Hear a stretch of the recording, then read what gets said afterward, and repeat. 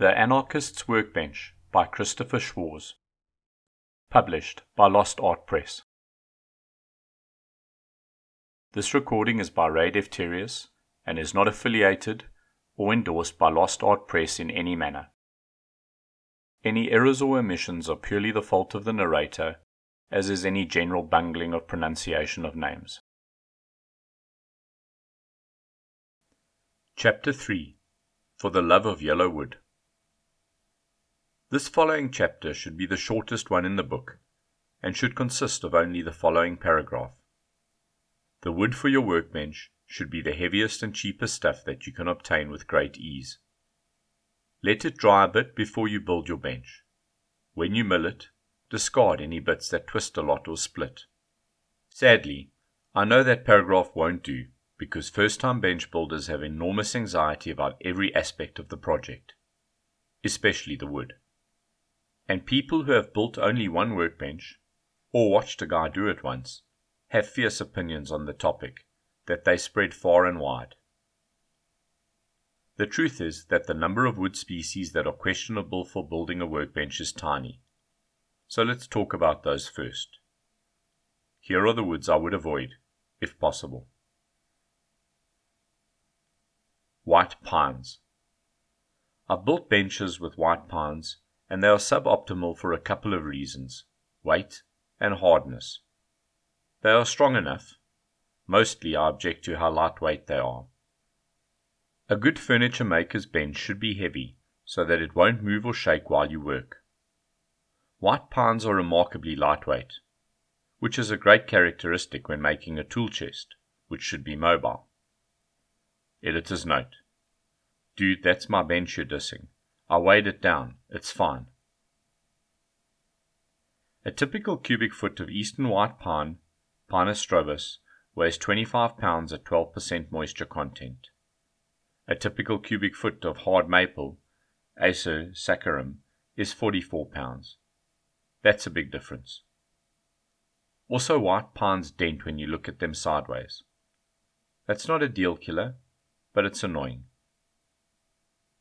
Bottom line, I'll use white pines for some parts in a bench, such as the stretchers or shelf boards, when the rest of the bench is made from dense stuff. But an all white pine bench is not my first choice. Eschew exotics. The other extreme is to build your bench out of a wood with properties more like steel than cellulose. Purple Heart, Peltogen spp, is a prime example. A cubic foot of this atrocity weighs 56 pounds at 12% moisture content.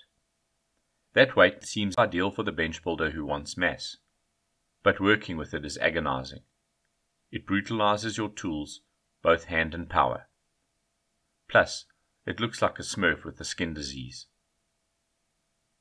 Ipe, Hydranthus spp, is another prime example. A cubic foot weighs a ridiculous 69 pounds. Cutting it with regular woodworking tools is like trying to gum a carrot to death. Plus, these woods are stupid expensive compared to the woods easily available to a North American woodworker. If I lived in South America and could purchase these woods for a reasonable price, I'd probably give them some love. But here in the Northern Hemisphere, there are many cheaper woods that are plenty heavy and easier to work. Avoid spongy woods. If a tree has been sitting on the ground a while, it's likely that the decay has set in, and the bugs built this city on rot and mold.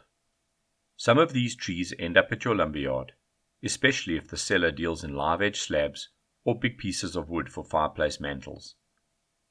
Semi-rotted wood is fine for a conference table or fireplace mantle. That's because it won't see much abuse, and it likely will see a lot of epoxy. But if you put the same wood in a workbench, disaster might find you. One of my workbenches had a thick bench top of black cherry, Prunus serotina, that had been sitting out in the parking lot of a woodworking shop for a couple of seasons. The price, $0, was right, and I could see some areas of the top were spongy. So I filled these voids with the flexible epoxy that I tinted black. This was in 2010. And oh my lord, I just realized that this fact puts me at the forefront of the big slabs with epoxy pour movement. Kill me. Anyway, the epoxy wasn't strong enough to stabilize the entire cherry slab for use as a bench top, and during a public event a couple of years later, Roy Underhill knocked a chunk off the bench top while setting a holdfast in it. And that's why there are now 2 giant lag screws in its front edge. So check any slabs for punkiness before purchasing. Probe any discolored areas with a pocket knife, which will plunge into the bits that are too soft. Here's one more clue. If you pick up a slab and it seems entirely too lightweight, it's probably been turned into a golden corral by the insect world. Put the slab back. Some red herrings. If you remove the above 3 kinds of wood from your list of potential species, you still will have an enormous range from which to choose. But some people will insist that you narrow it down even more. Don't let them. Some people just like to be bossy pants, and so they come up with other hurdles for you to leap over when choosing a wood. Here are some dumb pieces of advice trying to lead you astray.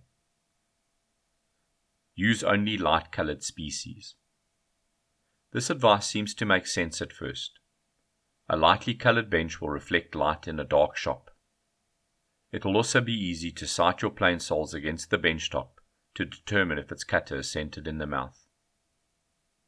But in reality, its hue doesn't make a ding-dong bit of difference. Light-colored benches become dark with age. Dark-colored benches become light with age. Everything ends up a middling brown. I've seen old maple benches that look like walnut, and old walnut benches that look like maple. And working on either of these benches is no problem whatsoever. If you are struggling, sight the plane sole against a piece of wood on your bench, or the floor, or a piece of paper. I'd probably pass on building an ebony bench, because it's just an expensively dumb choice for a workbench. But if I had some nice walnut or cherry that was dirt cheap and thick, I'd turn it into a bench without remorse. Dumb advice, part 2. Use only a closed pore or diffuse pore species. The theory here is that if you use an open pored species, such as ash or oak, then the pores might collect metal filings or other debris that will scratch your work. I have never, ever found this to be a problem. Oak, ash, and other open pore species are great for building workbenches. Part 3. Use only hardwood for your bench top. Again, this seems to make sense on the surface. A hard bench top is nice. But hardwoods aren't always hard. Basswood, Tilia americana, is an American hardwood, but it's as easily dented as eastern white pine. If a hard bench top is your goal, then you need to start comparing the different Janka ratings of the species on your shortlist.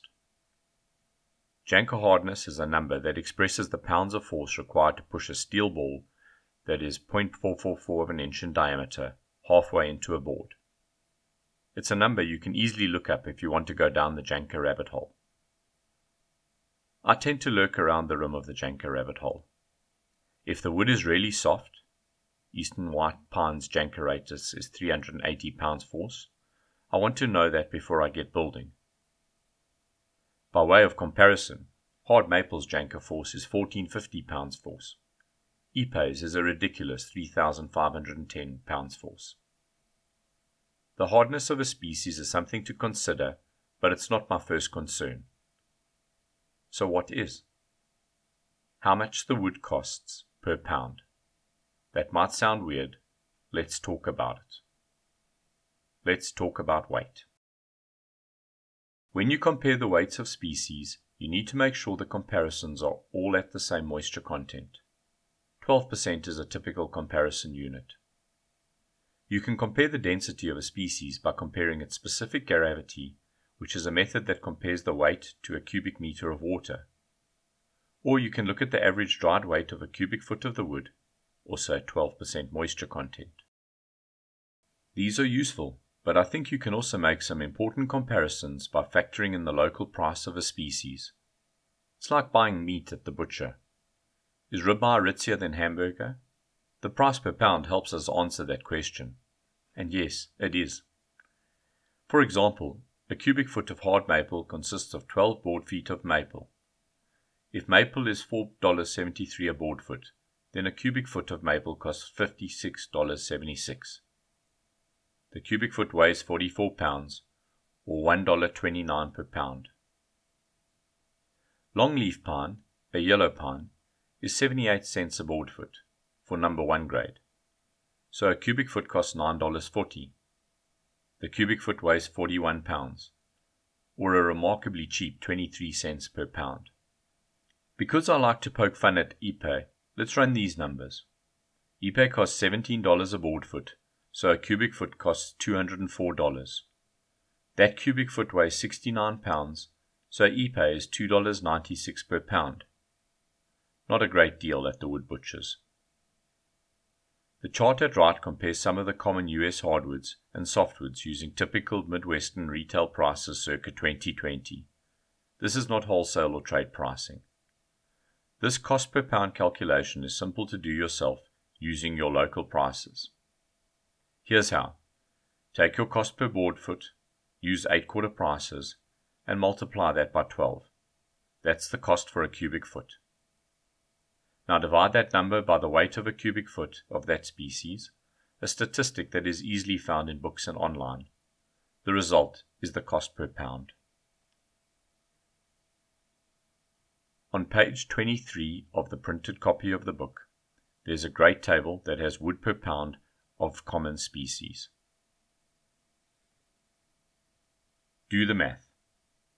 From the start, ash looks like a good choice among the hardwoods. The problem with that assessment is that by the time you are reading this book, white ash might be almost extinct.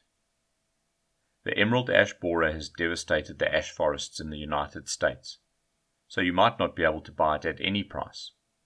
And if you do find it, you want to ensure it hasn't rotted. We have been plagued by punky ash for the last few years as the sawyers have milled up trees that have been standing dead. Aside from ash, poplar and the maples are great bang for the buck. Both are easy to work, readily available, and fairly cheap by the pound. I've made workbenches using all 3 species and think they're fine. Neither is considered a noble species for a workbench, like European beech, but as long as you aren't out to impress anyone, go for it. You'll have no problem finding these species at almost any lumber yard in America. But if you want to go full redneck, read on. Softwoods that are used for structural members in home construction, the yellow pines, Douglas fir, hemlock, and some spruces, are an outstanding value. They are heavy, cheap, and readily available at any lumber yard. After working with them for most of my life in a residential construction and workbench building, they remain my number 1 choice for workbenches. Here's why. Anyone can buy it. You don't have to search out a specialty lumber yard or set up a commercial account. Just go to the home center if you want, although I always prefer family lumber yards. They have plenty. Also important, they have plenty. A typical home center or family lumber yard will have hundreds of planks of 2x material in the racks on any given day. Everything from 2x6s to 2x12s, with lengths from 8 foot to 16 foot. At a home center, you can spend hours sifting through the racks to find the best boards, and the employees don't care. At a family lumberyard, it pays to ask permission. They will sometimes be happy to help you. Either way, just be sure to restack the lumber nicer than you found it. Here's another buying tip. Some lumberyard chains carry number 2 yellow pine, others carry number 1. The price difference is minimal, but the quality isn't. Number 1 is worth the extra nickels. If you find a yard that deals in number 1, you might be able to buy all the wood for your bench in one swoop. If you buy number 2, you might have to hit all the yards in your town, county, or region. Yellow pine is easy to work. I built yellow pine workbenches using only hand tools and using full-on machine shop. It's friendly stuff. Yes, there can be some knots, but if you pick your boards with care, you'll have almost none of those to deal with. So there must be disadvantages. Yes, but they are slight.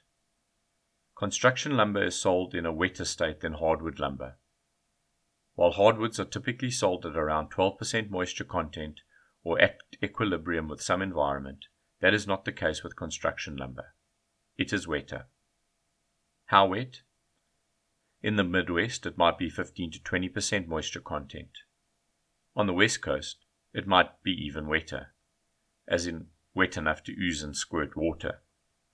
So you need to gather up what you need to build your bench, cut it to rough length, stack it, and wait a bit. It might also be case hardened because it was kiln dried too quickly. When lumber is rushed through a kiln, it can develop tension that is released when you cut it. It's particularly obvious when you rip a board. Sometimes the wood will pinch so hard on a blade it'll stop a 3 horsepower table saw like pinching out a candle. How do you deal with this? It's not difficult. 1. Plan to cut things a bit over wide, and have some wooden wedges handy to keep the kerf open when you rip the wood. After that first rip, a case-hardened board will usually lose all of its fight. Number 2. Make your rip cut to a shallow depth at first, less than half the thickness of the board. Then raise the blade, flip the board end over end, and finish the rip. The final disadvantage? Softwoods are uber redneck. No one is going to ooh and ah over your choice of yellow pine. It's the mullet of the forest. The true cost of yellow pine per pound. I'm not a trusting soul. After I calculated the cost of yellow pine per pound, 23 cents, based on published statistics, I decided to see if that worked in the real world. So I weighed several 2x12x8s and came up with an average weight of 30.4 pounds each. These were boards I'd had in my shop for months, so they had likely lost some of their water weight, as all softwoods do. Plus the boards in this particular pile were fairly average, not full of sap, or with lots of heavy summer wood. In other words, they were a bit on the lightweight side. Each of these boards cost $8.81 each, so that's 29 cents per pound, about 6 cents per pound more expensive than the published weight tables indicate, but still a great deal. I wondered, how did that work out after surfacing the boards and gluing them up? What was the cost per pound of finished yellow pine? Here's how I calculated that. The bench top for the workbench at the end of this book is made from 9 2x12s, ripped in half, glued up, and planed so the top is 5 inches thick. 9 2x12x8s cost $79.29. After gluing up the top, I managed to weigh it on a heavy-duty scale we use for shipping crates. The top weighed 240 pounds. That's 33 cents per pound. Still a bargain if you ask me. Back to the $175 workbench. As I built the $175 workbench for Popular Woodworking, I encountered all the advantages and disadvantages of yellow pine mentioned above. A fair number of the boards were case hardened, so getting them ripped and glued up was a challenge. It took 2 of us to wrangle the laminations for the bench top. But, and here's the kicker, I still own that workbench, and it has taught me other important lessons about construction-grade softwoods, yellow pine in particular. Here are 2. It doesn't move much in service, and it gets harder and harder with age. True and embarrassing fact. When I started woodworking, I assumed that softwoods moved more with the seasons than hardwoods. This was based on working with home center softwoods. I'd buy what I needed and start working it the same day. By the end of the day, the wood would be a warped mess, and sometimes unusable. The real problem was that the pine was wet and hadn't acclimated to my workshop. And here's another fun fact. All woods tend to move a lot as they expunge that last little bit of water to become at balance with their environments. So I was working with pine at the worst possible time. If you let softwoods dry out for a few weeks, the stuff barely moves at all when you plane it and saw it. In general, softwoods move less in service than hardwoods. I also love how yellow pine gets tougher with age. I'm told that this is because the sap hardens, first to copper, then after a couple of million years into amber. The difference is dramatic.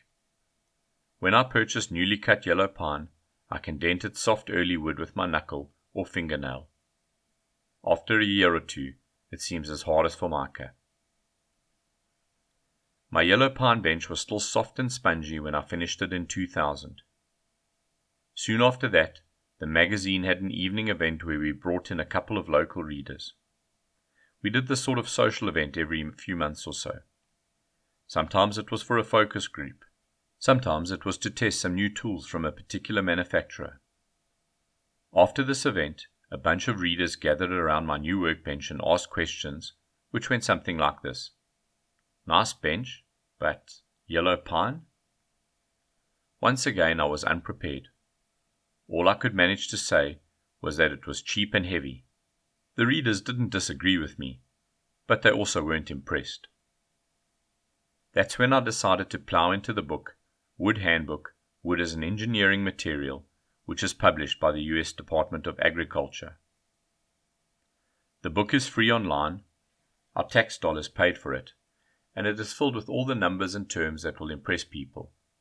Modulus of elasticity, modulus of rupture, rolling shear strength, tensile strength, and the term that will always get you laid if you bring it up in a bar, Poisson's ratio.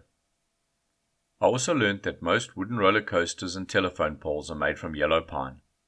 The Wood Handbook proved what I knew in my heart. Yellow pine is an outstanding workbench material. It is heavy, strong and stiff.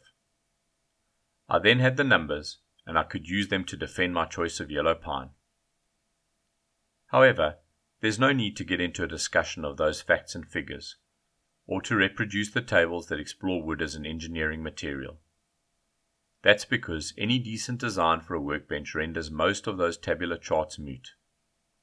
If you make your bench top so it's between 4 inches and 6 inches thick, even balsa wood is technically stiff enough to do the job.